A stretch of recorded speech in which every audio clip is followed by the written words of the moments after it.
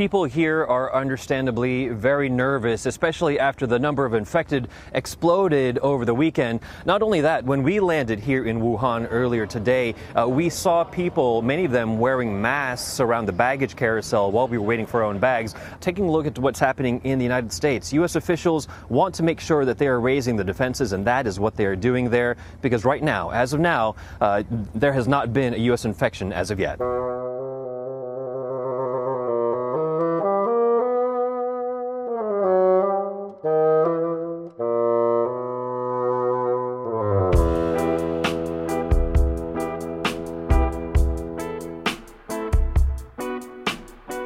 I'm Garrett McQueen.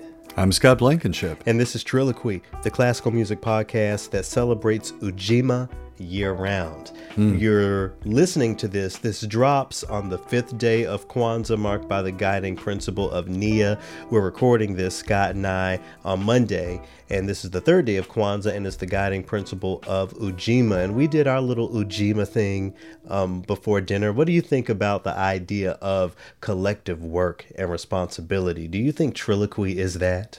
I do, but man, am I ever missing that collective work, having worked solo for the last 9-ish months.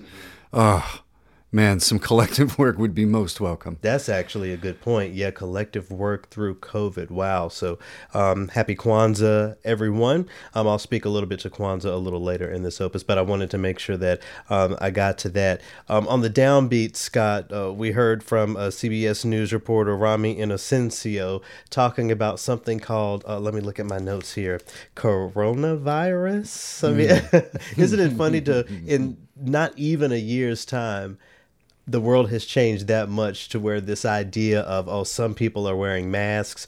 There are 200 people who have tested positive for this thing. And will it come to the United States? Fast forward to now. Isn't that nuts? People in the future are going to look back and say, God, can you imagine them walking around all the time without masks on? Yeah.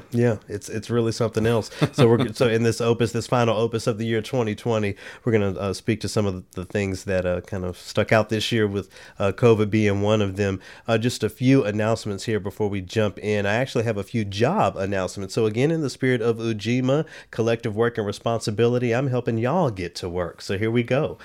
Make Music NOLA, out of New Orleans, an award-winning music education nonprofit organization, seeks a virtual violin teacher for their advanced violin class. This is an hourly gig of $40 to $55 an hour. Classes are, it looks like, I'm looking here, looks like about 10 to 20 hours a week. So a really great virtual job that is guaranteed virtual through May. I'll have the link to that in the description of this opus. I also wanted to let you guys know about a position at Reed College. The music department at Reed College is inviting applications for a 1-year position in musicology as visiting assistant professor for the 2021-2022 academic years. So if you are one of the musicology people, be sure to go take a look at that. And finally, the American Composers Forum is looking for an executive assistant. And I think it's really cool that Vanessa has been on the podcast a couple times, including the overture to season 2 of Triloquy that we taped a little earlier this year. So if you want to meet Vanessa, if you want to learn what she about, if you want to see if she about it and is she down, I think take a listen to that and take a watch to that. The overture is on the website, and you can see if you would really be interested in working for the American Composers Forum as her executive assistant. The job starts at $50K, so a nice little job for COVID times when it's hard to get work and all that sort of thing. So I'll have information on that and all of those positions that I just announced in the description of this opus. You wanted to give a shout out to someone before we got started too. Yeah, Rachel Barton Pine. You know about her Music by Black Composers project, right? Yeah. Okay, they're approaching their 20th anniversary. So shout out to that. Their mission is to inspire Black students to begin and continue instrumental training, make the music of Black composers available to everyone, and to help change the face of classical music through greater diversity. And for 20 years of that sort of work, congratulations and thank you. Shout out to Rachel Barton Pine. Today's guest, I invited back on the podcast, Miss Quanice Floyd, because we've been talking about AFTA and all of the things that she's been involved with as far as keeping these institutions, holding them accountable. So I invited her back on the podcast. I wanted to mention her, well, because she's the guest for this opus, but also when we talk about allyship and being an ally, something that Quanice touched on in our conversation was that she doesn't believe in someone being an ally. She believes in someone being an accomplice, someone that is going to use your power and your privilege and your access to get something for us. Rachel Barton Pine did that. I don't see Rachel Barton Pine as one of these white women trying to monopolize on something that's new or something that's or to capitalize on it. That's what I mean. Yeah, capitalize on something that's going on right now. As you've just announced, I mean, this is a couple decades in the making. And how will we know so many of these tunes by these black composers if it wasn't for this for that recording? One of the ones I'm thinking about right now is the Levy Dance by Clarence Cameron White. I hadn't even heard of him as a composer, much less that connection to black culture and X, Y, and Z, thanks to Rachel Barton Pine. So yeah, shout out to her. You have to do that kind of work to get a free spot, a free shout out. If you're not announcing a job, you really got to do the work. And I think Rachel Barton Pine did. So huge shout out to her. Let's get in the first movement. So Scott, as I mentioned, it's the final opus of Triloquy for 2020. So we're going to spend a little bit of time looking back at this year, including in this first movement. We're not going to spend a lot of time checking a lot of accidentals here because we're going to look back and we each picked out an opus that we want to touch on. But I did want to speak to some of the big news that I think impacts just about everyone, artists and everyone alike, the stimulus package or this second stimulus. Are you feeling stimulated? I hope that my Cash App is stimulated very soon. So as we record this, it looks like on the news, again, this is Monday evening, it looks like on the news that Trump signed for us to get 2,000 instead of 600. Is that what it looks like? Well, the House voted to do that. Oh, okay. Right. So but he alleged that's what he wanted. Right. But they're going to hold his feet to the fire now to see if he's actually going to up that to $2,000. And also, the House also they have overridden his veto of the defense budget. So it's hard not strike two. It's hard not to be at least for me, I'll speak for myself. It's hard for me not to be frustrated with the women and men in Congress because it seems like they're going to these daily meetings and having these debates and blah, blah, blah when folks are waiting. Now, it's one thing for me to want the stimulus check. I'm not one of these parents with kids. I'm not one of these folks I am someone who was fired from, or not laid off, but sure. But I'm working, so I'm grateful. I'm not someone who's down and out in that way. So there are folks who need that, right. And $2,000 is not a drop in the bucket 9-10 months in for folks who lost their job and have to stay home and can't do anything. But at least they might eat that week, or at least that is a couple days where their shoulders are lowered a little bit and they're sitting around. This is not the politics podcast, but you can't help but to think about it, I do think about it a lot. And what I think about is, what do the people who voted on this in Congress think is going to happen with that money? Do they think that people are going to get it and go out and start spreading it around in retail? Because the people that I know that need it are going to start paying back their landlord. They're going to start paying off an extension on a loan or something like that. Who's gonna take this money and go and just spread it all around? I say this every week, not to spend too long here, but not to spend too long here. If you think a few weeks back when I had Allison Loggins Hull and Edith Corbin from Ensemble Pie, this was back on mid-October opus, where they were talking about reparations and giving that concert for to raise awareness about reparations. Mm-hmm. What that would be, when we talk about reparations, we're talking about giving black folk the infrastructure on which to build. When we're talking about these stimulus packages, folks are so down underneath the ground, so far down in the hole. We aren't even talking about the infrastructure. We're talking about the survival, getting from up underwater. So the work that I believe we need to do is so grand in comparison to a $2,000 check.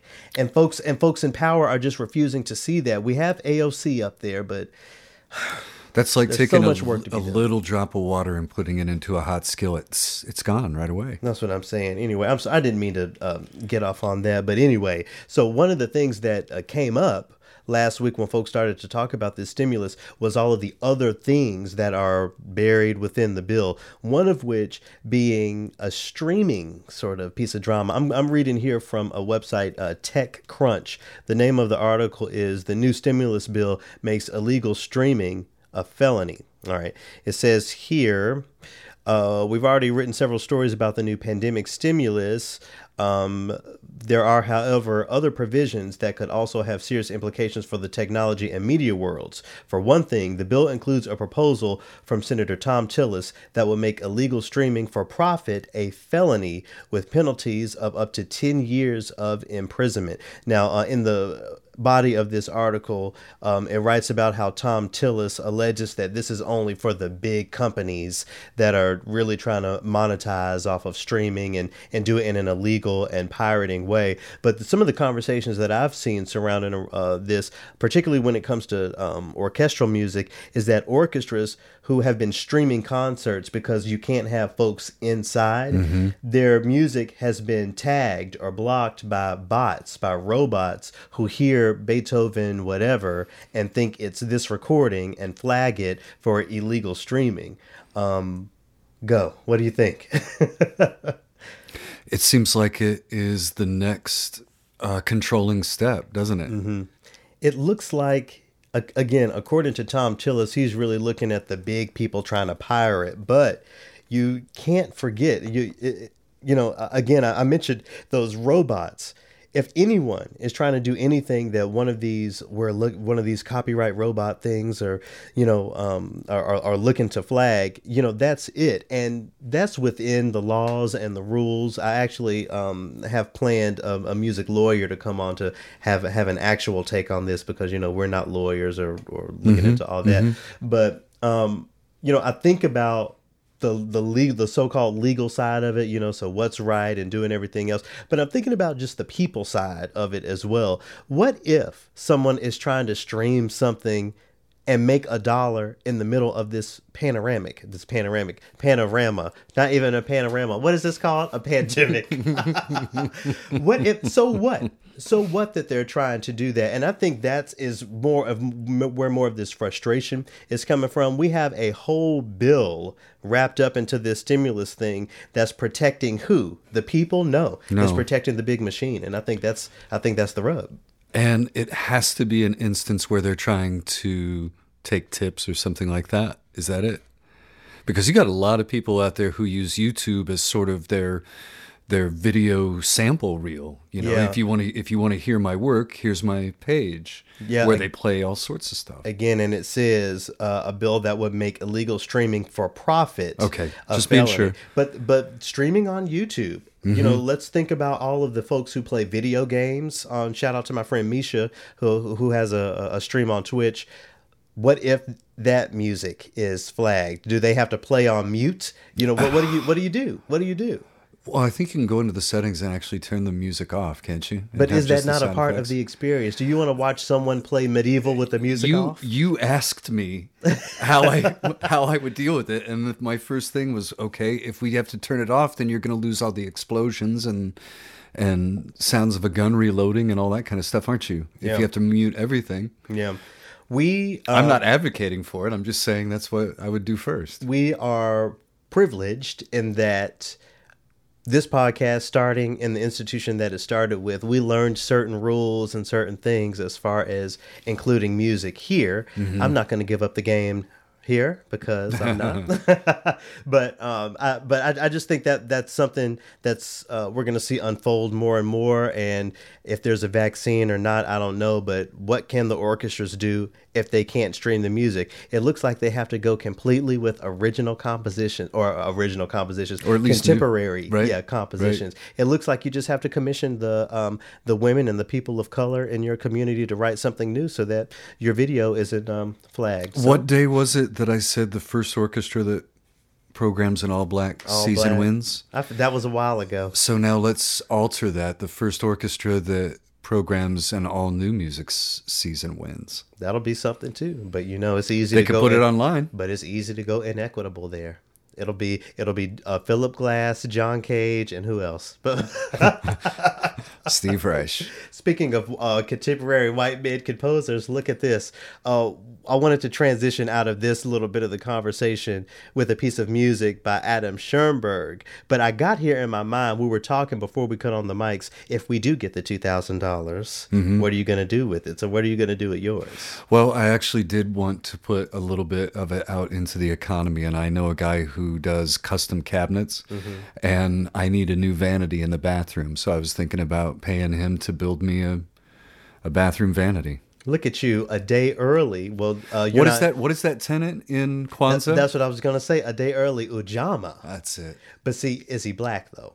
I don't know. Well, if he's black, you're especially in Ujamaa. Right, I've seen. I've seen his work online, but I actually haven't seen the artist. Well, if he is not black, just tell him, now look, I need you to be anti-racist while you're building this cabinet, okay? I need you to think about. As a matter of fact, let me cut on this opus of Triloquy. Listen to this while you're putting on the cabinet. Yeah, I'm sure that's what we'll do. Anyway, so you're talking about the cabinet. So what that made me think about is my living space. As you know, if folks go on my Instagram, sometimes you can see I really prefer the red lighting. When I was working overnight, it helped me, stay in the middle. Now I just like the aesthetic. We added red lights to the bathroom recently, so I really like that. Red is the name of a movement of a piece of music that I've been returning to in these past months. Again, I said his name is Adam Schoenberg. The work is called Finding Rothko. If you know who the painter Rothko is, you can imagine this music sort of as a musical interpretation of what he does with the colors and the blocks. Anyway, the red movement speaks to not only the color red on a painting, but red feelings and red emotions. Life isn't always pretty, and neither is music, but even through all of the ruckusness of it, this ruckusness of 2020 even, there comes a little bit of peace. And I think this excerpt from Finding Rothko really exhibits that well.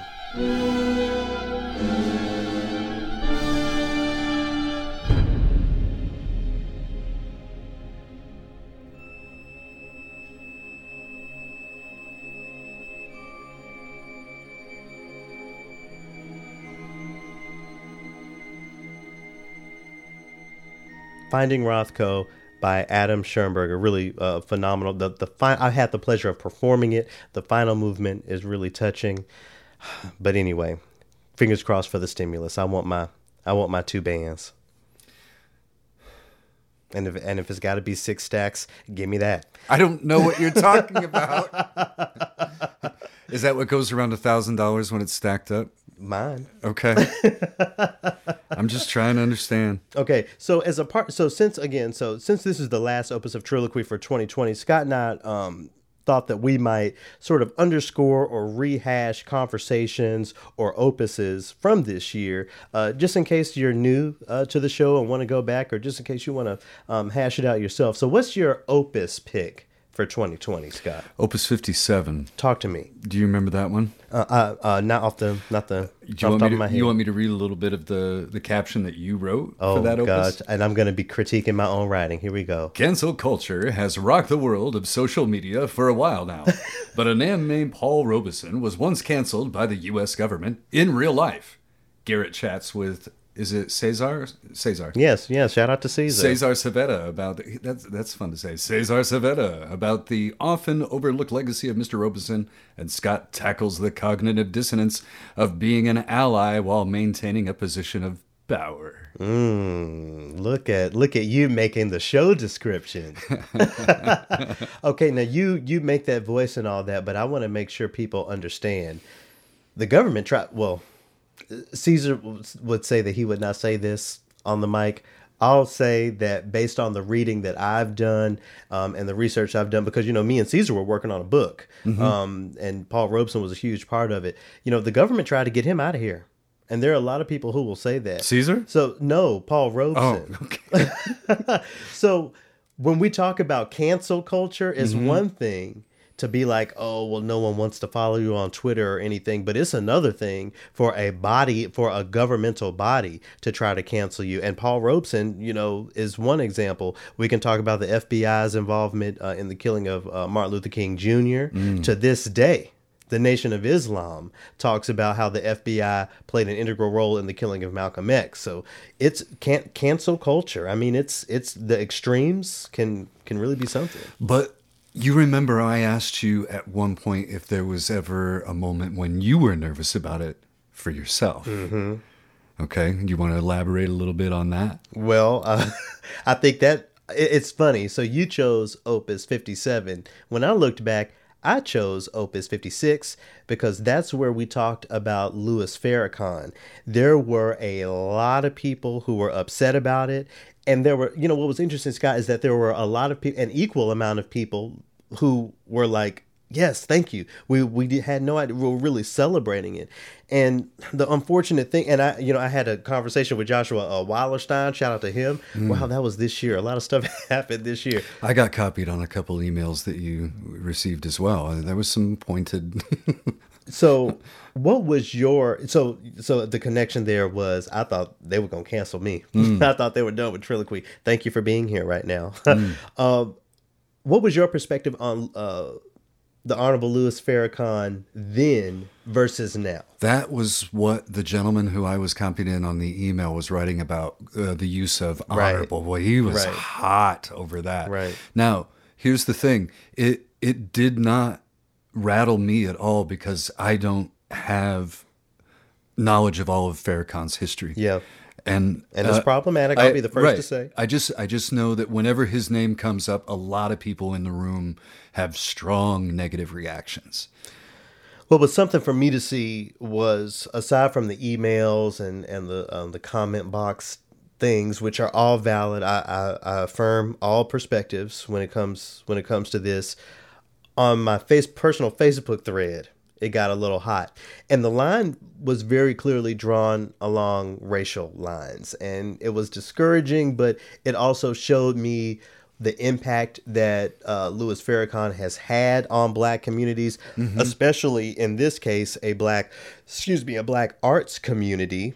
Talking about his collaboration with the Black orchestra that he was with.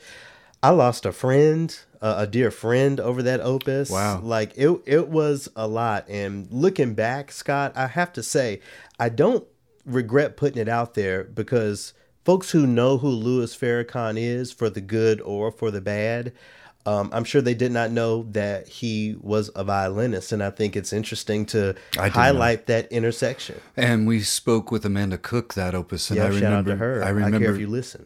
I remember very clearly. We had the conversation of that was a no-win opus because if people weren't upset with the fact that you were featuring Farrakhan, it's that his technique was terrible.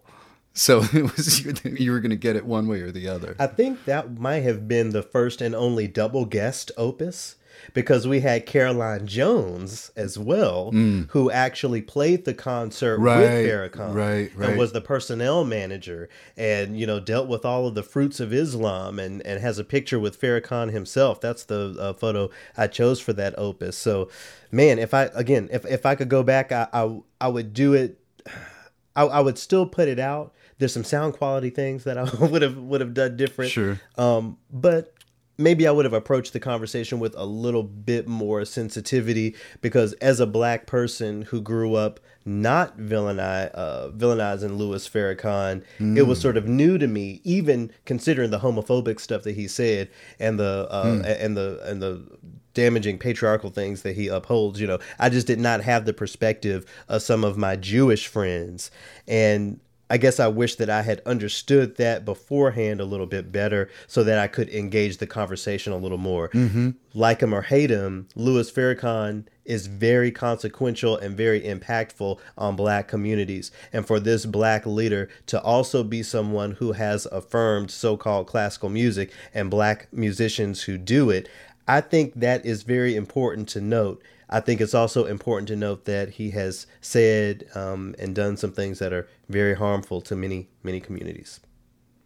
Look at both of us concerned about cancel culture from our own different perspectives. Look at us trying to get clean for 2021. Well, I don't know about that. There might be a couple things to just line up and, sort of dust off. But I don't think I wouldn't change anything I did or said over the last year. Would you?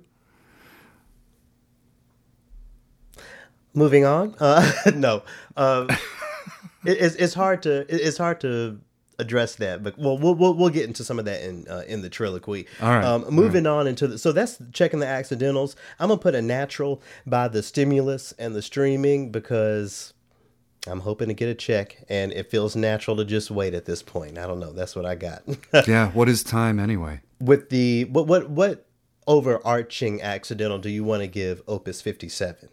Opus 57, the natural. Cancel culture opus. Natural. A good natural. Yeah.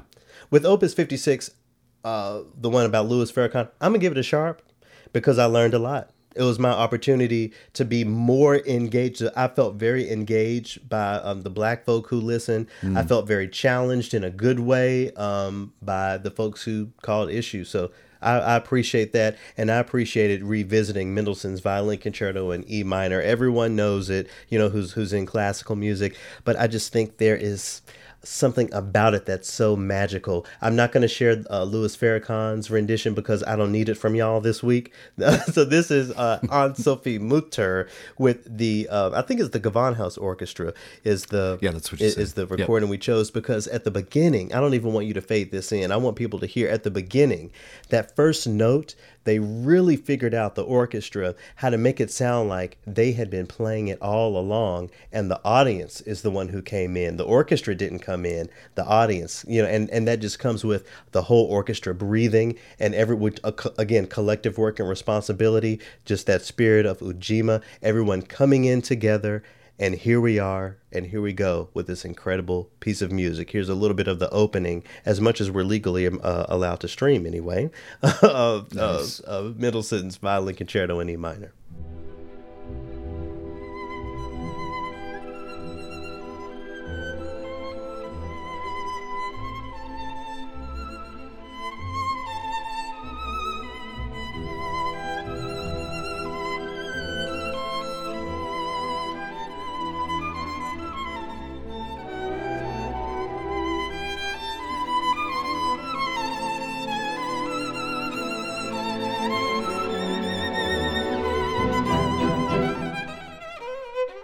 So you like the way the violin comes in on the Mendelssohn, and yet you don't with the Sibelius? Am I remembering correctly?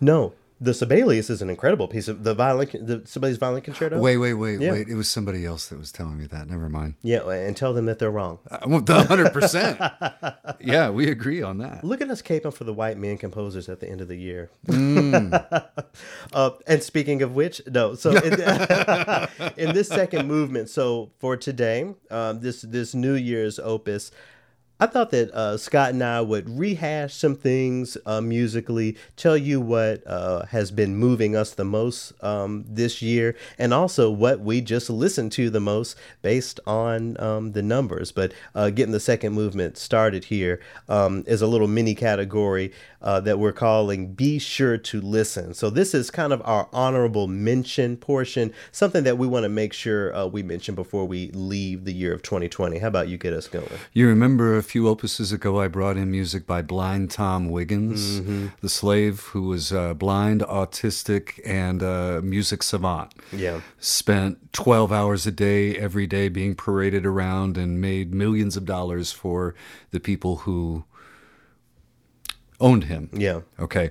So I was watching 60 Minutes last night because I'm 50, and they did a story on a man named Matthew Whitaker, 19 years old, blind from birth, and they were trying to get him to start interacting and come out of his shell, and music was the only thing that did it. And they put a small piano, a kid's piano, in front of him, and a lot of kids will go up and bang on it, but he was using both hands, you know. So even from a young age, he was like really in tune to music. Well, you know how Blind Tom was treated as a novelty or a sideshow act or something like that. They actually, Matthew's parents actually made sure that he had the best instruction and was given all the tools that he needed to be successful in something that he actually had the talent for. So the woman that taught him how to read music in Braille, number one, imagine trying to visualize music that way, right? Mentalize music that way. So he goes to hear his new teacher play, and they did the Dvorak Piano Quintet. The next day for their first class, she walks in and he's sitting there playing the piano part from the quintet, having heard it once. So that's the kind of talent that he has. He also is a drummer, composer, arranger, and now band leader. His most recent release came out in 2019, and it has the track that I want you to go and check out called Bernie's Tune, which is actually by Jerry Mulligan. But the way that he handles it is such a nice, familiar sound to it. So this is a little bit of Bernie's Tune.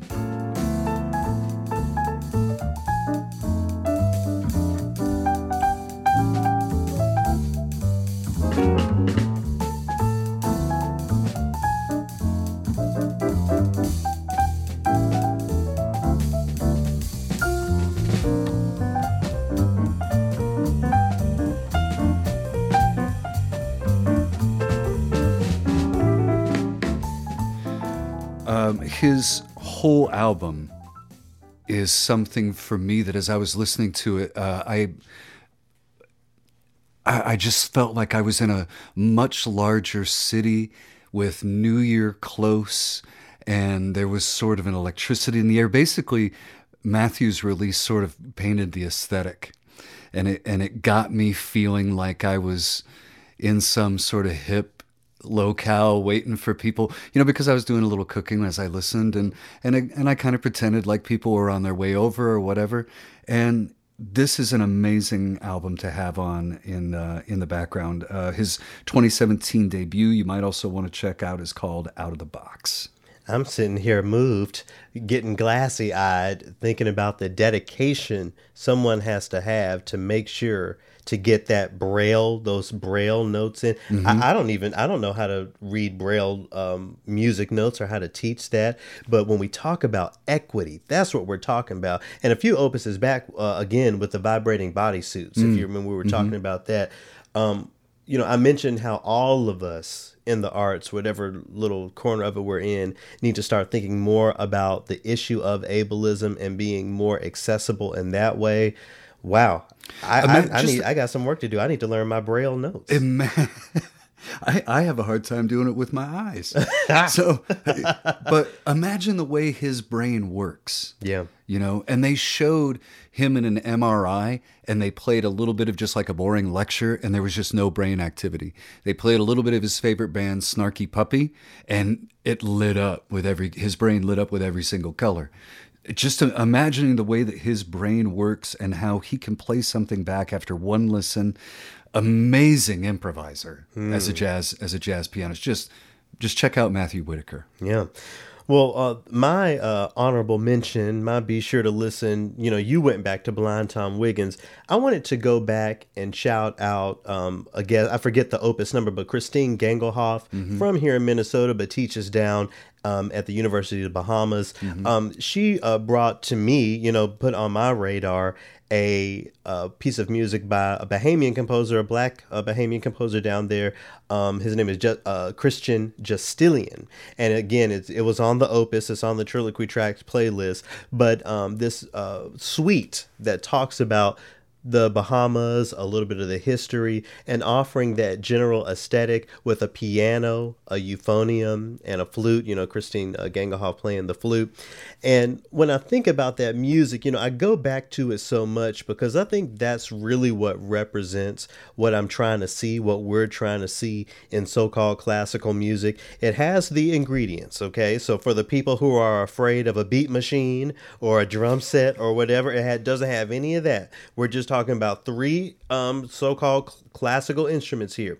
But the aesthetic really centers something that is not Western European. It's something that really is, Bahamian in spirit in every way. I mean, that first movement, I think, is the perfect morning music. You hear the flute, the way Christine plays that flute. It's, it's like that fun bird outside. Let's say if you're waking up over in Norway, you hear, the birds singing that very old classical tune. Well, you got the cool birds, down in the Bahamas, just the colorful birds that are, anyway. That's the mind that's the path my mind goes down when I wake up and do my morning rituals. And I listen to this music and it's like I go down there to the Bahamas on those cold Minnesota mornings when I think it's 3 degrees out there right now. Listening to that music just reminds me of when I was on the beach down in the Bahamas. And music can do that, and it can be fun and it can be relevant. So here's a little bit of that. I want to make sure that y'all hear that again.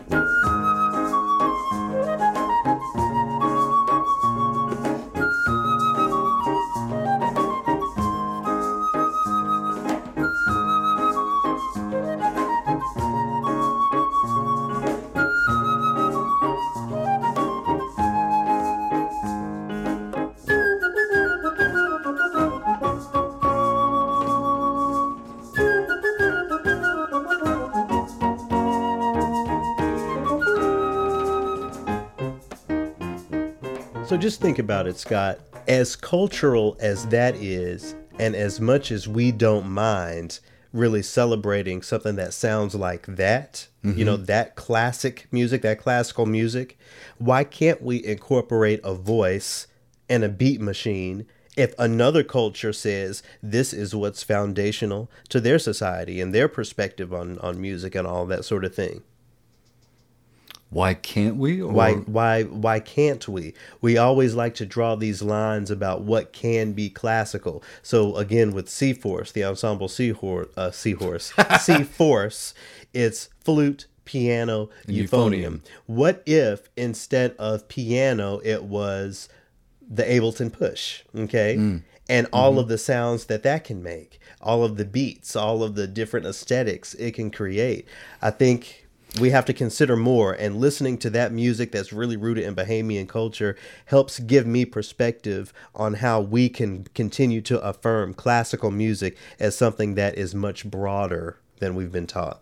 I think the closer we get to not having all of the old identifiers as to what classical music is, as soon as we can change people's minds that it doesn't have to be orchestral or chamber or whatever from the 1800s, we'll be a lot closer. Yep. Until we shed the old definition and what we expect of it, that's not going to happen until we shed that. I hope we can shed that in less than 10 to 15 years, but we'll see. Yo.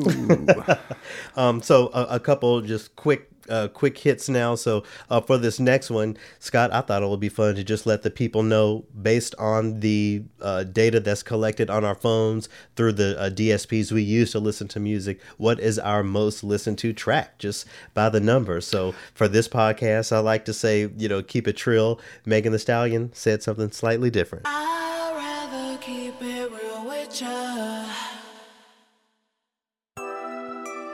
Real hot girl shit.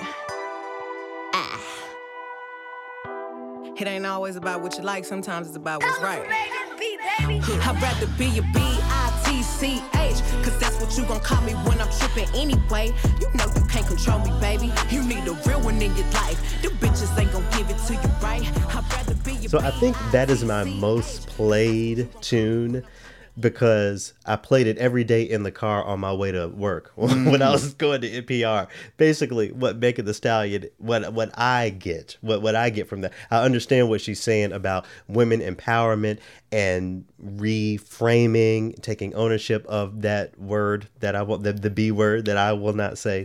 What I took from that was, I have to continue on and push forward and do what I do. And if this colleague or if this person wants to call me difficult, or they want to call me insert code word for I'm not being respectable, so be it. So that's just what I got from that Megan Thee Stallion song. That's why I played it every day on my way to work, sometimes on my way home from work. Even now in the mornings, I listen to it just as, kind of a pep rally tune when you're trying to get yourself together for that first Zoom call. At least that's how I do it. Yeah. So shout out to Megan Thee Stallion. We talked about her a lot this year, didn't we? We did. Well, you did, and I tried to keep up. Okay, what did you press play on the most in 2020? You remember how over the moon I was on that one Joe Pera Talks to You episode with the lighthouse and the power outage and that? I forget what the title of it is. Aaron Esposito has a track. I forget what the whole album is, but each track is titled just whatever number it is. Track 9 is used in that Joe Pera episode, and I played the snot out of that thing. It's only like 1:09, but that 1:09 brings up so much different emotion inside. It makes me feel different things depending on where I'm at that particular moment. But if you remember that episode at the beginning, Joe is wrestling with the feeling of not being necessary. Okay, his girlfriend is a prepper. She doesn't need him in a power outage. He should probably just stay where he's at and be safe. and his Nana doesn't need him because she's got a fully charged iPad, so she's good to go. But at the end of it, he finds that there are things that he can offer. There are things that he contribute. And I think that after the year that we have had, I think that all of us have had at least one thing, one realization throughout this past year that we can do that makes us invaluable.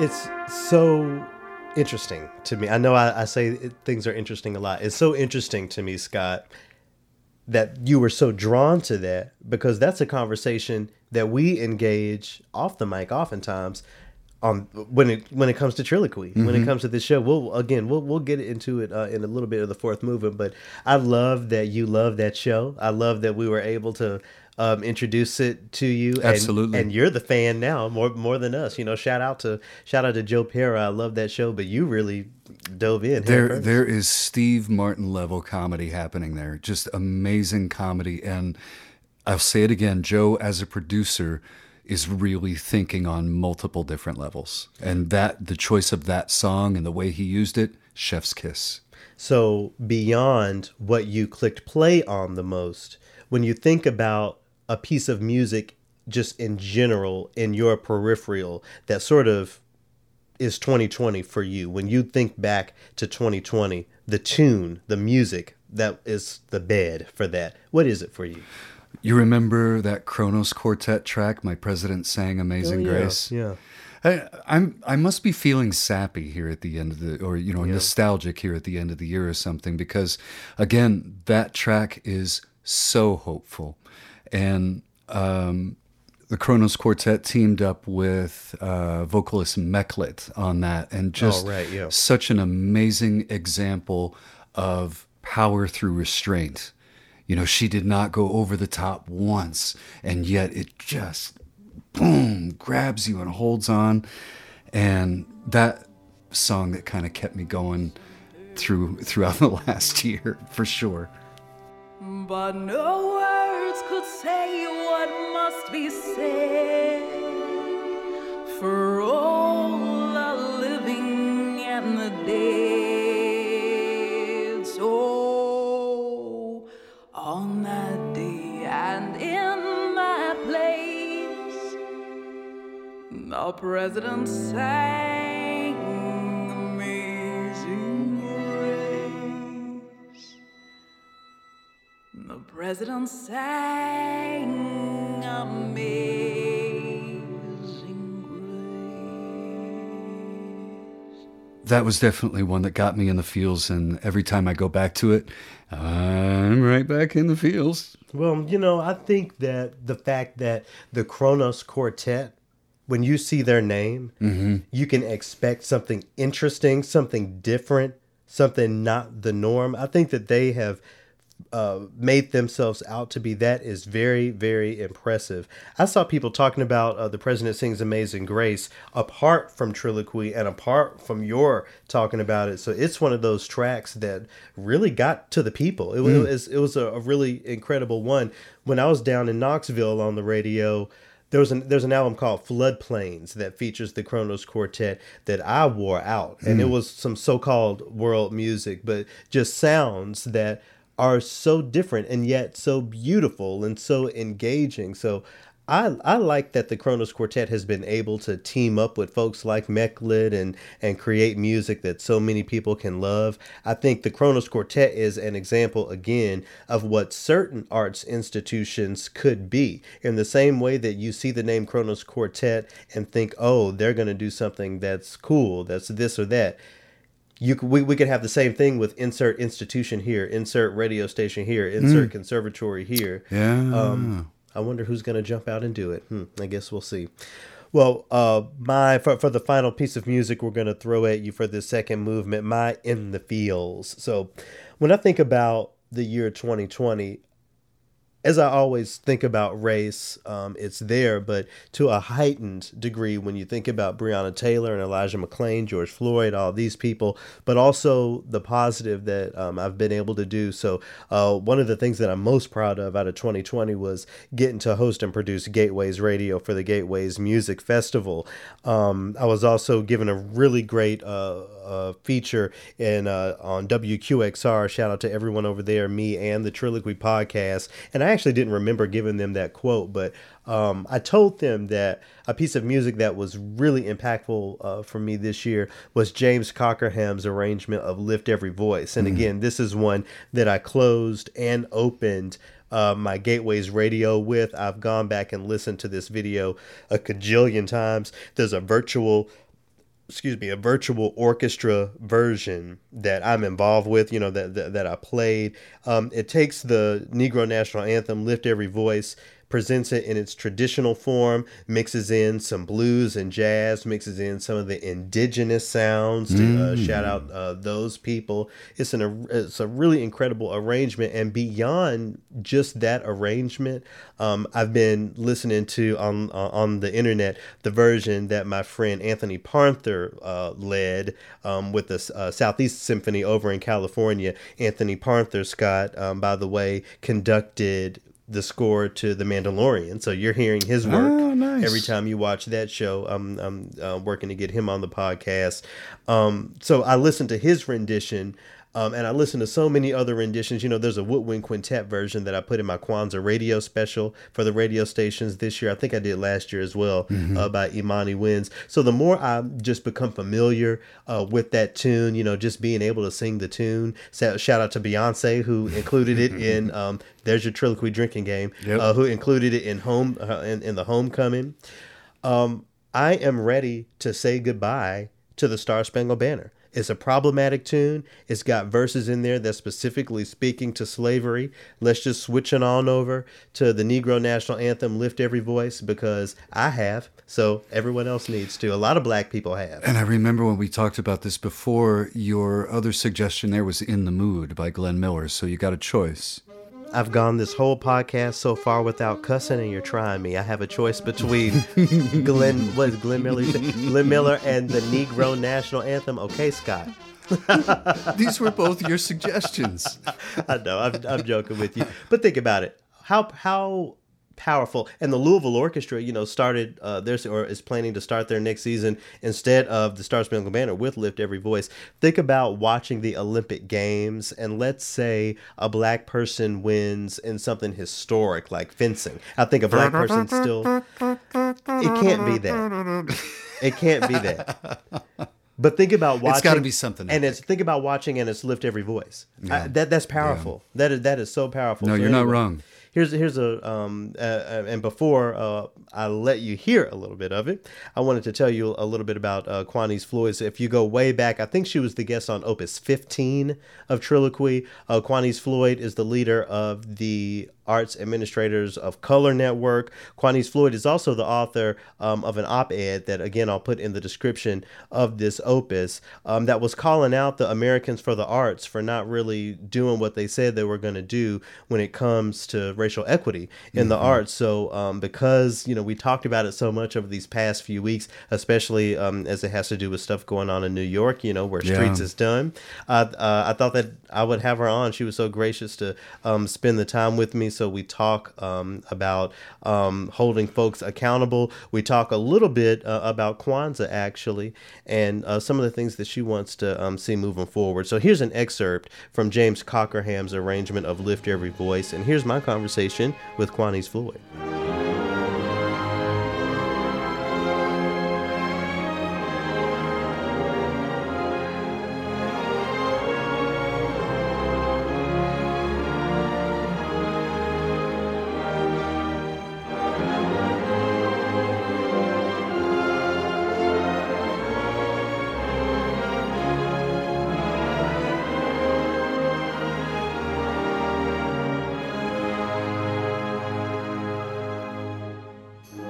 I was formerly a public school music teacher for almost 10 years. And so, one of the things I really, really wanted to do was bring my students into the classroom. I wanted them to see themselves as artists and musicians and composers. And so I teach in the DC area primarily. I taught in Baltimore County, in Montgomery County, DC public schools. And so one of the main pieces of Black culture there is go-go music. And so during the 1960s and 70s, go-go ended up being developed because when James Brown would go on tour, he would have these little intermission sets where he would go on. And whenever he came to DC, they would have Chuck Brown and Chuck Brown's band members, play as a part of his backup. And so during those intermission pieces, they would just kind of jam out, just improvise and do all of this and make it real funky. And then after a while, they started bringing in the bongos and they started bringing in these polyrhythmic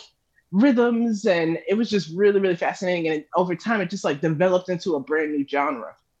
And so go-go over the years, over the past 40 years, has kind of evolved, just like hip hop has evolved. And so now you have different types of go-go where you'll see the kids beating their feet, and they have the bounce go-go where it's just a real hard type of beat. Mm-hmm. And so I tried to incorporate that into my school curriculum, even though it wasn't a part of my school curriculum because it's mostly European curriculum, I roll. And so my students loved it.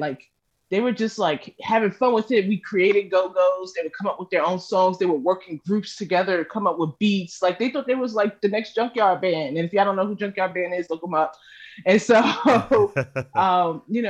I would never forget this for the rest of my life, because this is the kind of the pivot point in my life as an educator where I was I need to do more for my students.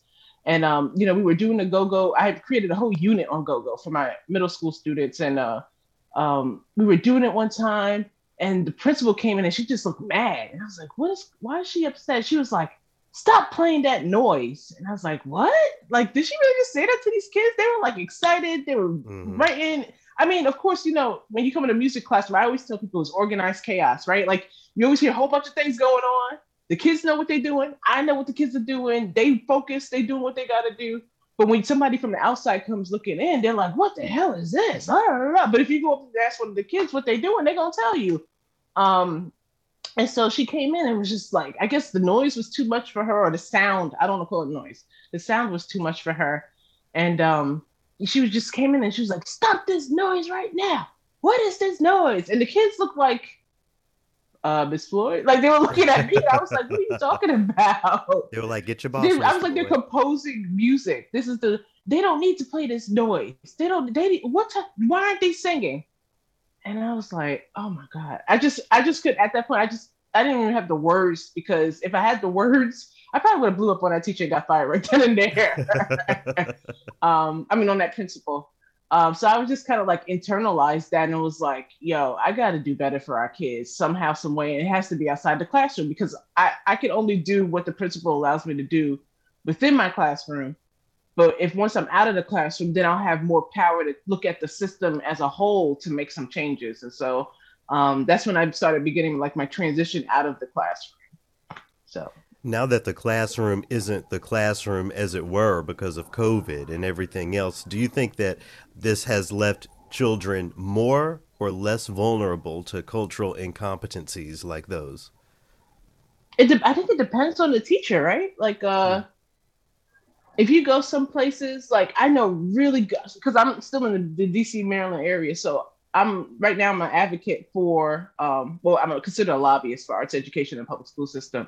But, I know some really good ass teachers who are doing like amazing remote teaching as music educators, as visual art educators. And then in other places, it's like there's people who just gave up. So it just depends where you are, right? It just, it depends on that teacher. It depends on what they're willing to, and teachers also vary too, right? Like some teachers are gonna, bust their ass to make sure that the kids get what they're supposed to get. And then other teachers, they're like, well, I'm retiring in 2-3 years anyway. So blah, blah, blah, blah. There's just different attitudes you got to deal with. Yeah. So I just really think it depends on the area. It depends on the teacher. But I know Baltimore City, they have some phenomenal teachers. Prince George's County has some phenomenal teachers. So around the whole Maryland area, I think overall they're doing really, really good. But, you'll still find those little pockets of where there's some incompetence happening. And I'm not saying that the teachers themselves are incompetent, but I think because of the times and the way things have changed, it's hard for some folks to keep up, right? Like, right. If you've been teaching 40, 50 years in the classroom and then all of a sudden you have to go remote, like you're scrambling. You're not really understanding like how you're going to adapt to this new positioning. So. Yeah, that agility is something that, we see a lack of in a lot of these institutions, some of which have, failed and are dark right now. Others you have called out. We'll get to that here in a second. But before we jumped into that, the other thing that I wanted to refresh folks on is the fact that you exposed me to the idea of giving land acknowledgments. So when I give public speeches and things from my home anyway, from Zoom, I always tell folks that I'm calling in from the land of the Sioux, specifically the Wapakute of the Eastern Dakota, and I'm very proud and happy to be able to understand that. Thanks to you. I wonder, just in a nutshell, if you could speak to the importance of land acknowledgments from your perspective and why you go out of your way to maintain that equitable practice in your work. Yeah, thank you for bringing that up. Yeah, history matters, right? Like, and not just history, but the truth. It matters. Like, we have to honor truth. We have to honor the things that have happened here. And when we talk about land acknowledgements, we're not just talking about, we're bringing highlight, especially to folks whose land this belonged to before colonialization, imperialism,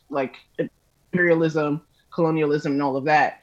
But then also thinking about the history, right? Like, imagine doing a land acknowledgement in Tulsa, Oklahoma, right? Like, not only are you honoring the indigenous people, but you're also talking about the history of the massacre, right? Like these people who had created almost a Mecca, a Black Mecca in Tulsa, right? And so like you have to acknowledge that, and because without all of that history, you wouldn't be where you are in this place right now. Exactly. And so I just really, really think that people have to be like, and it's so difficult for arts institutions in general to even acknowledge the history of their institution. But they're quick to acknowledging land, but it's the same practice. You have to acknowledge what has happened in this place for you to be where you are at this moment right now. So yeah, right now I'm in the land of the Lenape. I'm in New York City. I live in DC, which is the land of the Nacotchtank, the Piscataway, and the Pamunkey.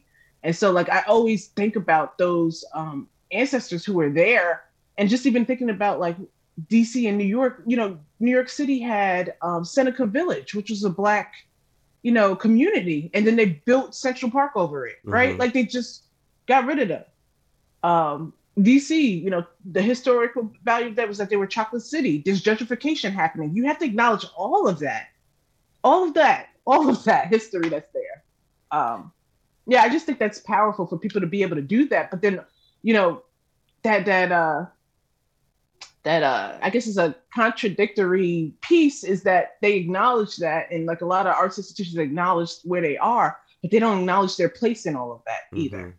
Yeah. Um, That's something So, that yeah. I've been thinking about and talking about a lot when it comes to the New York institutions. Me and Scott have constantly been saying streets is done in New York with the arts because the Met is dark, the New York Phil is dark, so many of these other institutions. How does that make you feel as a New Yorker? I'm sure growing up, Carnegie Hall, for example, was just such an institution, but to see it toppled over by COVID, it must strike a chord with you in some way. Or maybe it doesn't. I don't know. Everybody always talks about those institutions, but growing up as a kid, those weren't like, we'd take school trips there, Hmm. but you didn't really understand the value of those institutions as a kid. There was no And real I played in, connection.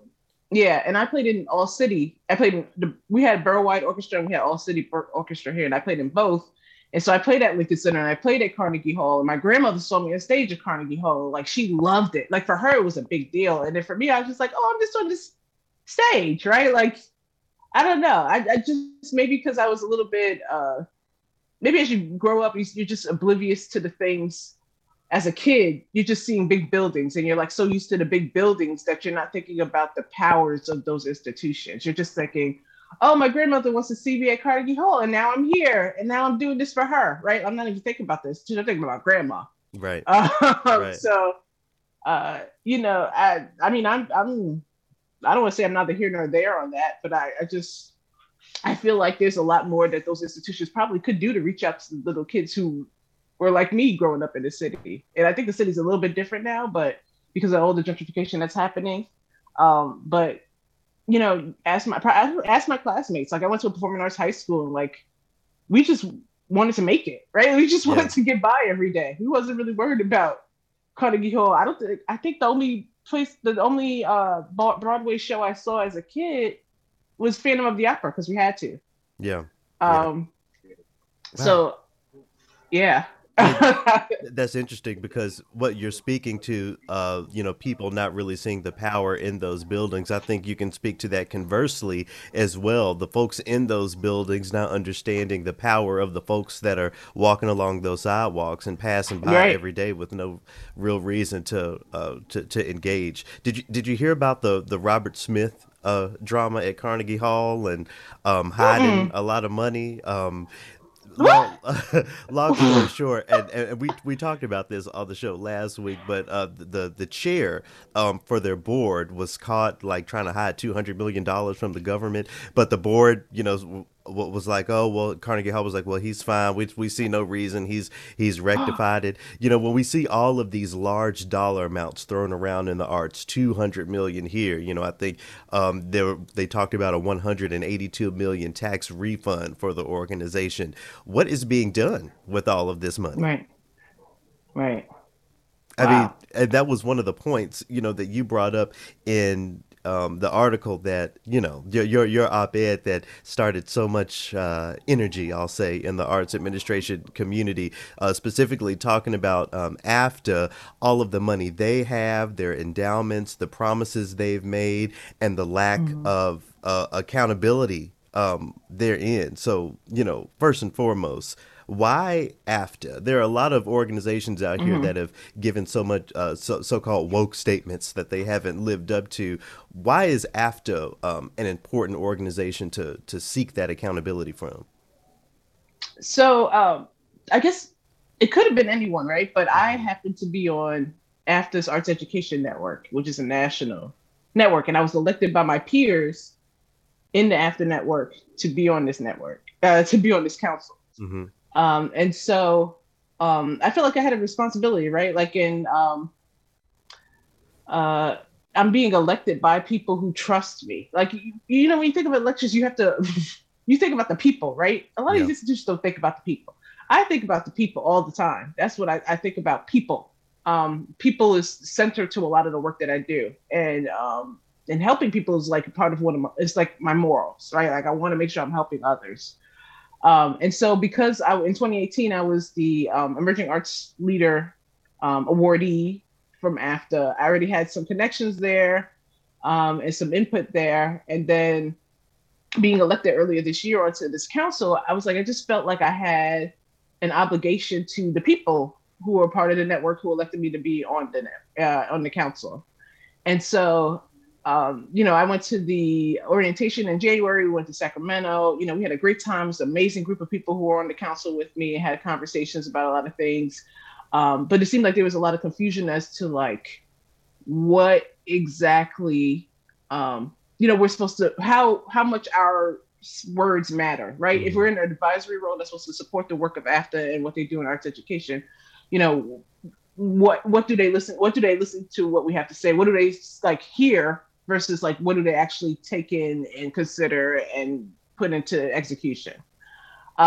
And so, you know, we had amazing conversation with the council members, and, you know, we just really was wanting to support AFTA any way that we could. We're working on the ground. A lot of us work in the communities, right? We're on the ground, helping kids, helping families, helping elders, right? Like, and we want to just be able to bring that back to AFTA and have them create a more holistic view of what arts education looks like. Because if you think about it in general, arts education to me is the stepchild of education and it's the stepchild of the arts, right? And so people often talk about arts education last, but arts education is the one that brings in the most money because we're talking about future, right? We're talking about kids, we're talking about investment in education, we're talking about all of that.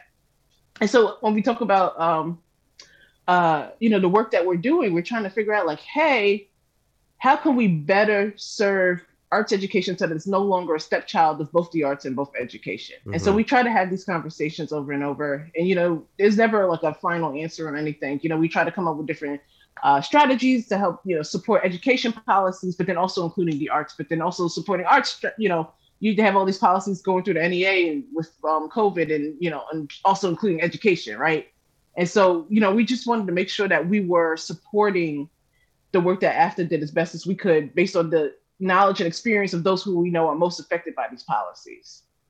You're really hitting on something when you talk about the responsibility of being in a role like that. The word inclusion, the phrase diversity, inclusion, equity is on everybody's lips. You know, I'm thinking about that inclusion part because it's more than just being in the room. It's taking responsibility for your seat at that table or whatever you want to call it.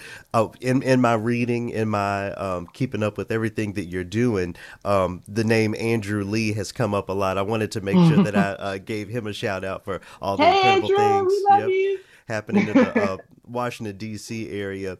From your perspective, you know, the work that you're doing, the work that Andrew Lee is doing, you know, there's so many folks on the ground when it comes to arts administration. What does this mean for the bigger picture, as I like to think of it? There's someone, you know, listening right now who's never met an arts administrator, maybe doesn't even have kids. Why is this work so pivotal to the bigger picture of demolishing anti-racism and the other things that are holding us back? Right. And I think what people don't notice about the arts is that culture, right? Arts and culture go hand in hand. And so when you think about, let me just take a step back. One thing that I truly dislike around conversations around arts education is when people say, we need to bring the arts to this community, or we need to bring the arts to that community, when there's already arts and culture in that community that people aren't utilizing. And you're discounting that arts and culture in that community because you want to bring whatever your European-centric arts to that community. And so, like, I feel like one, we miss the mark on that all the time by saying that there's no arts in that community or no culture in that community. But then two, that is by understanding that there is arts and culture in that community, that is the way that you build communication and connections to people. And so, like, to me, like, when you're thinking about anti-racism, you're understanding that there's other arts and cultures, right? Like, you're understanding that you can communicate to people or through people through their arts and their culture. And I just feel like we miss the mark on that all the time. Like I hear it, even I'm a DC commissioner for the arts and humanities, and we hear it all the time. They're like, well, we need to bring the arts to Ward 8, or we need to bring the arts to Ward 7. There is arts there. Stop that. There's arts there already. You just haven't taken the time to go into the community and talk to the folks and see what they do. There's so many small grassroots organizations that are doing works of multi-million-dollar institutions on a $10,000, $15,000, $20,000 budget. And nobody says anything. And it's like, everybody always like, well, what can we learn from these big institutions? No, what can we learn from these smaller institutions that have actually made an impact in our communities? And I'm not sure this is answering the question, but I just feel like there's ways that we need to better understand one another's culture. And I feel like the arts is that key piece to that. Key, everybody says, oh, everybody knows the language of music, or everybody knows blah, blah, blah, blah, right? And so, but nobody puts that into place. Like nobody actually brings that along. Like exactly when you think about like in the concept of my principal, right? Music is a language. And so when you're coming in the classroom, you see students and you're thinking, you're calling this noise, but students are speaking to us right now. Mm-hmm. They're talking to us through this language of go-go music, or through this language of jazz music, or through this language of house music, right? They're talking to us. And I just think we miss the mark on that all the time as arts institutions. So what is the role, or from your perspective, what is going to be the role of these larger institutions, considering the fact that there are so many smaller ones that are doing the good work, that are enriching communities, enriching individuals? Do we need the large institutions to survive? So, that's a good question. Do we need that's a loaded question. Do we need it? Because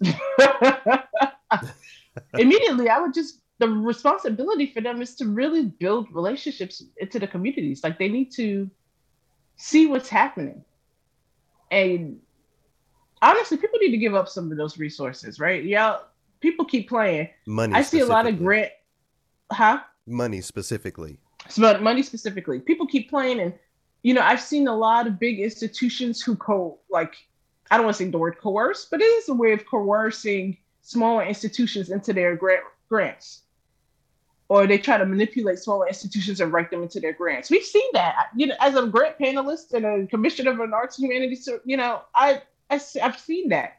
Where someone will literally say, "I've seen my name in a grant application, and I did not say I could be in there." So people, they're stealing, right? Like, you're taking from people who are doing really good work. Yeah. And so some of those larger institutions need to step aside and really think about what type of impact that they're creating. Honestly, some of them might not even really care what type of impact that's creating. They just want to bring in the dollars. Mm-hmm. But a lot of institutions really need to think critically about the impact that they're creating and how to actually bringing in these smaller institutions, or learning from these smaller institutions, not bringing in, but learning from these smaller institutions and making a true connection to communities that they haven't been connected to. Yeah. I've been trying to be more, especially going into the new year, be more goal oriented, really have something specific to shoot for when it comes to the small projects and the bigger things. I think what my biggest goal is in my work is for all instrumental sounds, all sounds that are classic and foundational to a culture, to be affirmed as classical music. So the example that I often give is that the timpani and the djembe are both classical instruments that should have equal footing, in the space. That's sort of the things that I think about. What do you think about in your work? What is the reality you want to see for the little black girl who's 10 years old going to her music class when it's all said and done? It will never be done, but let's just use that phrase anyway. When it's all said and done, what do you hope for that little black girl or that little black boy going to his music classroom? So I'm going to bring up a video I saw probably in the last week, and it was Cardi B. I don't know if you've seen this. And she was doing a dance class in the Bronx. No, she was not in the Bronx. She was at the Debbie Allen Dance Academy, so that was in LA.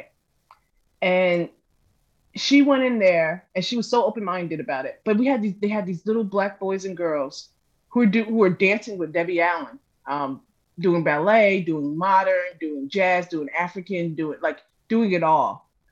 And so when I saw that, I was looking at the faces of the children, and they like lit up, right? To see Cardi B, someone who sings, WAP, someone Yep. who sings like Bodak Yellow, in the same classroom as them doing a dance class. Like they like, to them it was just like, oh my God, I can't believe she's doing this. This makes me feel so cool, right? Like Yeah. I'm doing something that Cardi B is doing. But then on the other Affirmation. side of that, right, it was affirmation. But on the other side of that, Cardi B, she grew up in the Bronx. She immediately said when she walked in, I grew up in the Bronx. I don't know nothing about dance class, right? And she came in, and this little Bronx girl, saw that she could do it. And Debbie Allen was cheering her on, letting her know that she could do it. And so she didn't think, like, probably before that, she didn't think this little, Dominican Trinidadian girl from the Bronx would ever have an opportunity to dance ballet, or to dance, African dance, or with Debbie Allen. Like, it was just both of those coins to me were really fascinating. And so, like you said, that affirmation on both ends, like students being affirmed and being able to, bring their skills to the forefront and understanding that the value and the power that they have. And then also thinking about like the adult side of that, right? Like, I think that often gets passed down. I used to see it as a music teacher where, parents would be like, oh, I wasn't good at music, so I don't think my child's gonna be good at music. And so that child develops that same thing. Or, we're too poor to be in, ballet classes. And then that child develops like, oh, I never did dance class because I couldn't afford to, right? Like, and that child develops that blockade thinking that it's, the whole elitism in the arts is a whole different conversation. But like, to think that Cardi B was like, I lived in the Bronx, I couldn't afford this, and now I am doing this, and I am able to do it. To me, that's so powerful. I was just overwhelmed watching that, because I just saw like the reactions from both the kids and from Cardi, that they both knew that this is something that affirms who they are as little Black kids, wherever they are, wherever they grew up. Yeah. So, speaking of Cardi and her significant other Offset, they had that song Clout, talk about how folks do anything for clout. There's a lot of that still on the scene, even though it's fading away on the art scene, unfortunately. Folks making these statements and then it fades out, and a lot of it just seemed like they wanted to be, in the room or the right person at the table, but that advocacy isn't actually absolute. There are parameters, there are things that they feel like they can't do as institutions because they're thinking about donors, or they're thinking about that endowment or whatever. It's the same for individuals. I think this year we've seen a lot of Black folks, unfortunately, other folks of color, who, how can I say, the heat is a little too hot for them in the kitchen. They're worried about what job is going to fire them, or they're worried about what connections that they won't have if they really speak up and stand up for anti-Blackness. What are your words to those folks? I can understand that people are afraid to lose their jobs. I am someone who lost my job in 2020 for, standing up for anti-racism. What are your words to those folks afraid to stand up to their boss, afraid to make that social media post? Yeah, I'm a little bit different. Because, I don't know. I just follow my gut with a lot of these things. One of the people I think about is like Michael Bobbitt, who currently is at the New Rep Theater, but I think will begin as the executive director of the Mass Cultural Council maybe next week, if I'm not mistaken. And so when Michael Bobbitt came into New Rep, I don't even think it's been a full year yet, but when he came into New Rep, he just came out the gate with anti-racism. Like, New Rep is going to focus on anti-racism. And he was making these bold public statements that basically was like, we stand for Black lives. And they came up with a whole anti-racism plan for the New Rep Theater. And there was a post that I saw on Facebook. I don't know if he shared it or someone else shared it. And it was, it was one of those like standing up for Black lives posts. And then somebody that was, I guess, a membership person or a donor had written in the comments, was like basically saying, It's not about Black Lives Matter, all lives, blah, blah, blah, blah, blah. And you know what the people at New Rep said? Okay, well, if you don't agree, you don't have to come to our venue. Right? Like, right? Like, that's fine. We don't need you. And I think we need to, institution-wise, we need to start doing that. But it's really difficult, like being an individual doing that. And so I'm someone who really, like, I'm really embedded with like spirituality, my ancestors, like, I feel like my grandmother and my mom, like all of my ancestors, like I feel like they drive me to do certain things. And so if I say something and I see something, I'm going to call it out regardless of how everybody else feel. But everybody can't do that because everybody's not afforded that privilege to, you know, Right. because of capitalism. Everybody's not afforded to that. You know, somebody might say something and the next thing they know, they're losing their check and their livelihood. Yeah. But I think that's where accomplices come in, right? Like, who can we start tapping? We have all of these white people in the field. Who can we start tapping to be those supports to speak up when we cannot speak up? Because they'll attack us because we're the brown face or the brown body in the room. But if, you know, Jane Doe says something, they'll take that into consideration. So who can we strategically partner with to help speak up for us when we know that it could to potentially like risk our livelihoods?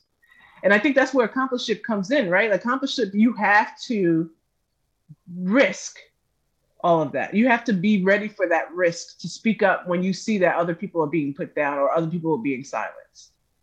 And I just want to underscore the use of one of your words, the very intentional use of the word accomplice. You didn't say ally. You said accomplishment. Yeah. Give us a little bit of clarity on that just before we wrap up here. Why is accomplice the word you use as opposed to ally? Yeah, actually, so I went through Art Equity with Carmen Morgan, who is phenomenal, and that entire team is phenomenal. So if you haven't heard of Art Equity, please go look it up. But she was the one who brought that to my attention, because when you think about an accomplice, first off, white people get scared when you hear the word accomplice. They think they're going to jail. They think they're about to get shot, killed. They think that you robbing a bank together. Like all of that comes up. It's good. It should come up. Right. It should come up. That's exactly what should come up when you should be scared. But when you think of ally, like it's just the person kind of to your side. And there's a lot of resources that talk about, like, instead of using the word ally, to use accomplice, because accomplice is someone who's ride or die for you, right? Like it's someone who understands the value of your life and is willing to risk the value of their life for your life, right? Yeah. And so, even in 2020, I've seen a lot of posts talking about ally fatigue. What the fuck is that? Ally fatigue? Oh, I haven't seen like, that. What? I didn't even I'm touch. glad So what I is haven't. that? Right. What is that? Like, if you're tired, then imagine what Black and brown people are feeling. Exactly. So it's like, you can't say you are ally and you're fatigued, because that doesn't exist. Basically, you're passive. Yeah. And if you're an accomplice, you're active. You're not passive. You're not letting things slip by. If somebody says something problematic, you call that out. If somebody does something problematic, you call that out. Like you're not sending emails after the fact. I've been in a lot of situations where I have spoken up, and after it's happened, I got emails, texts, phone calls. I'm so sorry that happened to you. You are so right. Blah, blah, blah. That's ally. That's passive. We need somebody to be accomplices cussing them out right then and there. Right. I say something, they be like, "Got your back, sis." Bow. And right. I love it. So we need more accomplices out there. I wanted to end on a little Kwanzaa note, since that's the season we're in. This is coming out on the 5th day of Kwanzaa, the day marked by the guiding principle of Nia, or purpose. But there's so, when I read the op-ed that you put out and take a look at your work, I see the spirit of so many of those guiding principles. I'm going to read a little bit of the end of your op-ed here. You wrote, "As a field, we've waited far too long for these institutions to get on board with the movement towards racial equity. So now the call is for us, Black, Indigenous, and people of color artists, leaders, and the organizations that serve us. We must come together, build agency, support one another, shift the current systems that have alienated members of our community since their inception, and invest in ourselves themselves when these organizations will not. So when I read that, I'm thinking of the guiding principle of Kujichagulia, that self-determination. I'm thinking about Ujamaa, those collective economics. What's the Kwanzaa message that you want to send to all of the artists, all the arts administrators, and all of the potential accomplices, as you say, leaving 2020 and getting into 2021? Yeah, thank you for bringing that up. First off, I want to shout out my cousins because I have two cousins, one named Imani, one named Nia. So Kwanzaa's been embedded in my family since the beginning. This is not new. Right, it's not new. And so, this is my Kwanzaa message. Thank you for bringing this up because often people have, for the past couple of weeks since that op-ed has come out, people have been like, well, thank you so much. And aren't you happy that, this is happening? And blah, blah, blah, blah. The whole purpose of that op-ed was not for AFTA to start scrambling and doing what they get called out to do, right? Like that, I didn't care about that. That purpose of that op-ed was for BIPOC folks. And to say, look at this shit that's happening. Fuck them. And let's start coming together and supporting our own. So when people were like, oh my God, AFTA's doing an investigation. This one and that one is going on leave and blah, blah, blah, blah. I didn't care about that. And people were sending me messages and I was like, that wasn't the purpose of what I said. The purpose of what I said was for us. So you missed that whole purpose, white person, right? That wasn't your business. It literally said for BIPOC folks to invest in one another. And we have to do that. In order for us to build collective movement, in order for us to shift the field, we have to invest in ourselves. Stop giving these white people our energy. You know how many articles I've been saying this, the first Black, the first Latinx, the first Indigenous. Mm-hmm. And I'm like, we're in 2020. Like, we're still talking about first? Or we're still talking about, if you win an award, awards are great, but whose standards are you winning the award by? Right? Like, why are we so hyped up to win someone else's award about their exclusive standards? That we can make our own opportunity for resources and for change and investment and for a whole new field, right? Like if we focus on our own, we can build up the arts administration world within ourselves without having to deal with what they do or going by their standards.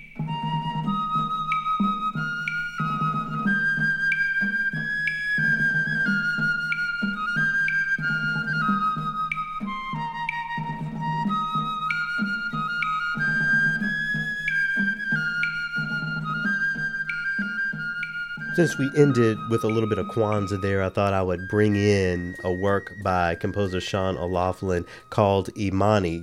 Scott, in the same way that Kwanice is, an arts educator and administrator trying to put equity into the classroom, teaching these kids about this music. That's what I felt like my band director was trying to do for us.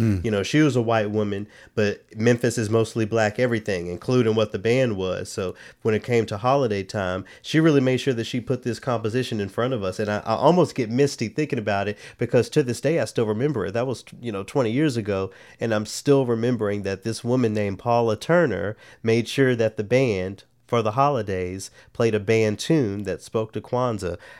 We need that everywhere. I think that's what Kwanice is really trying to do, create that equity in every little corner. The other thing that I wanted to get your feedback on, Scott, Kwanice, as you heard, did not speak to being an ally. She spoke to being an accomplice. Mm-hmm. So what does that mean to you from just for that being thrown at you just out of nowhere? What do you perceive as the difference between, for you, being an ally versus being an accomplice? It's interesting you bring that up because to me, ally seems passive. Ally seems like something you can choose when you are going to be an ally. If you are an accomplice, you're sitting there in the jail cell with them, right?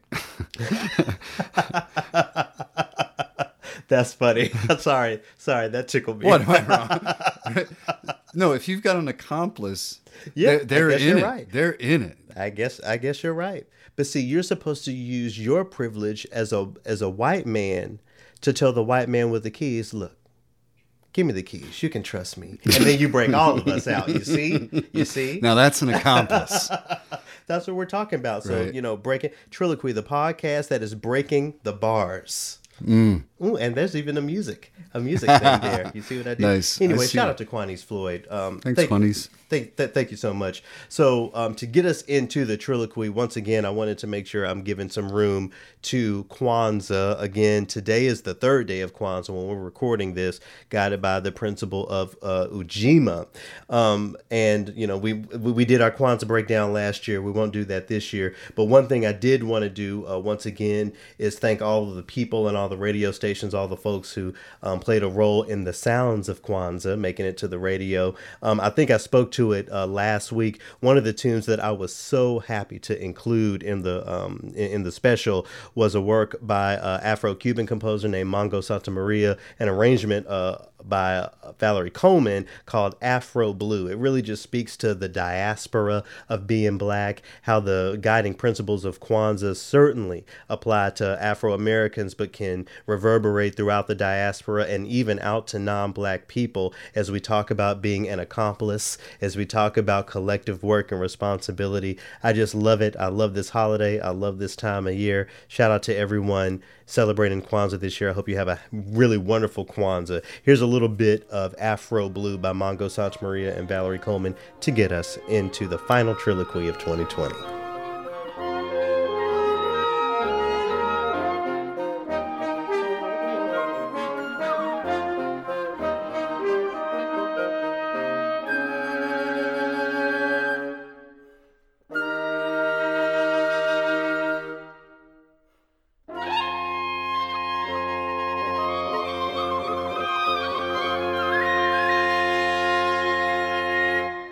So, Scott, I think it goes without saying that for me and for the world of public radio, the year 2020 was very interesting. I want to just one more time, and maybe as a means of leaving it behind, just affirm that my termination from Minnesota Public Radio was very rocky.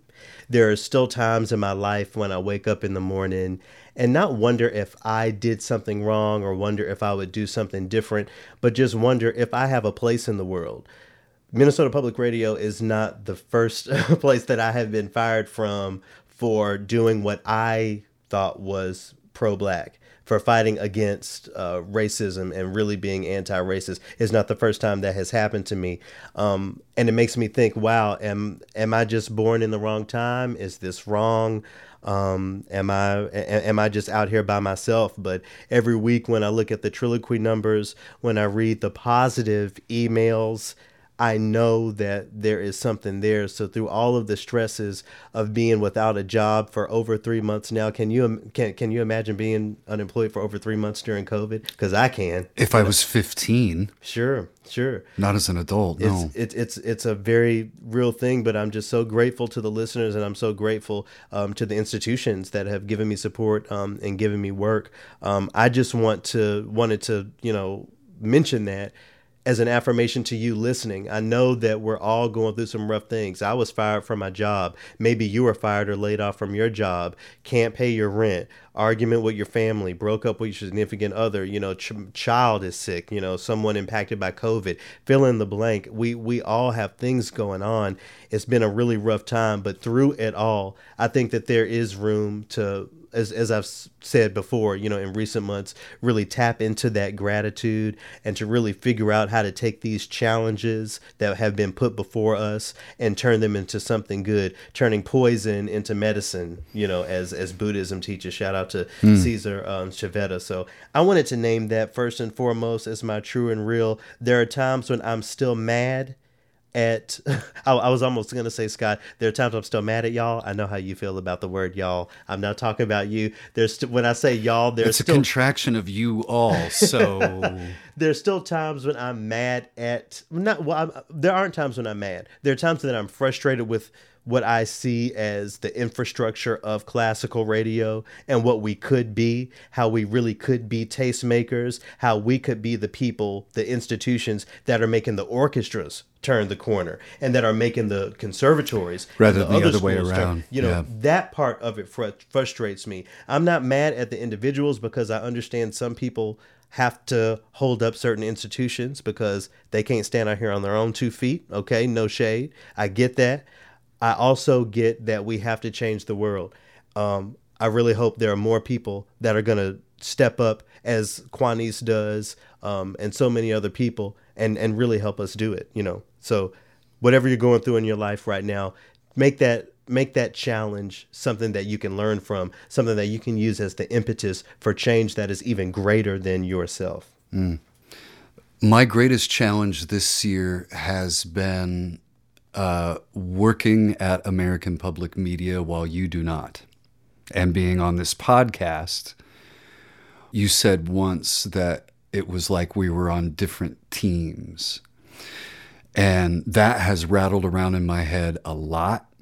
And I have done a lot of thinking about what it means for a 50-year-old white man to be having these conversations. I don't know if I'm always that well equipped, right?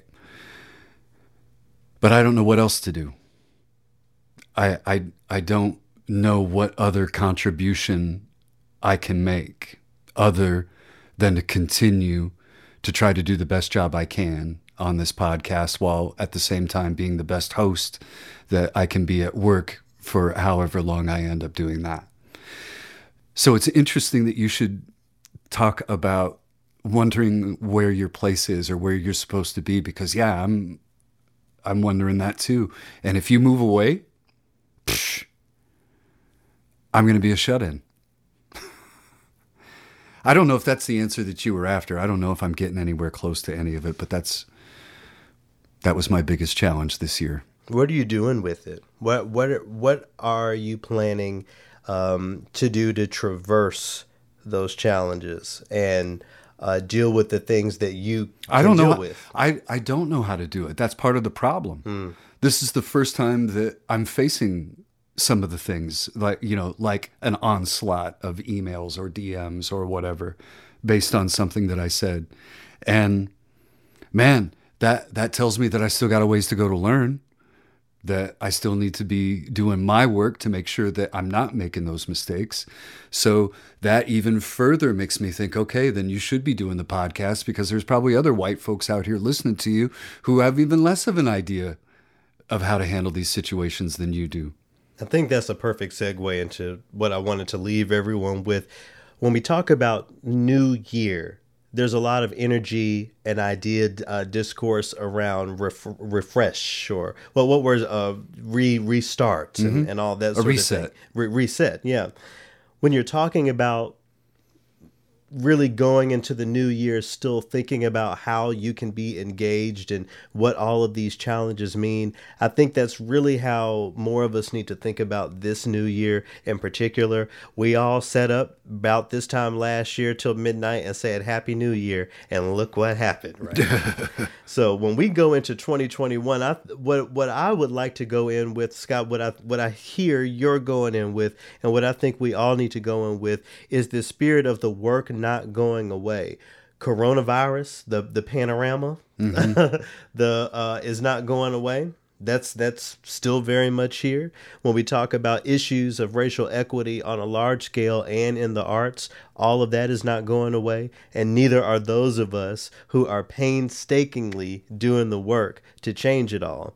The challenges that you go through, the emails that you have to go through, sift through, Scott, the hate mail that I sift through, the love mail that I sift through, it's all part of what is the bigger picture. As I've been saying to all these college classes, the presentation I give called The Bigger Picture, it's about creating a world that really works for all of us, where we can just find some sort of happiness and some sort of meaning that doesn't require the existence of racist and problematic structures.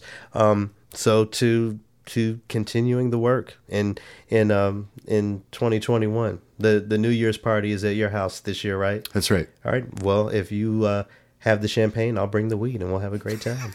See you there.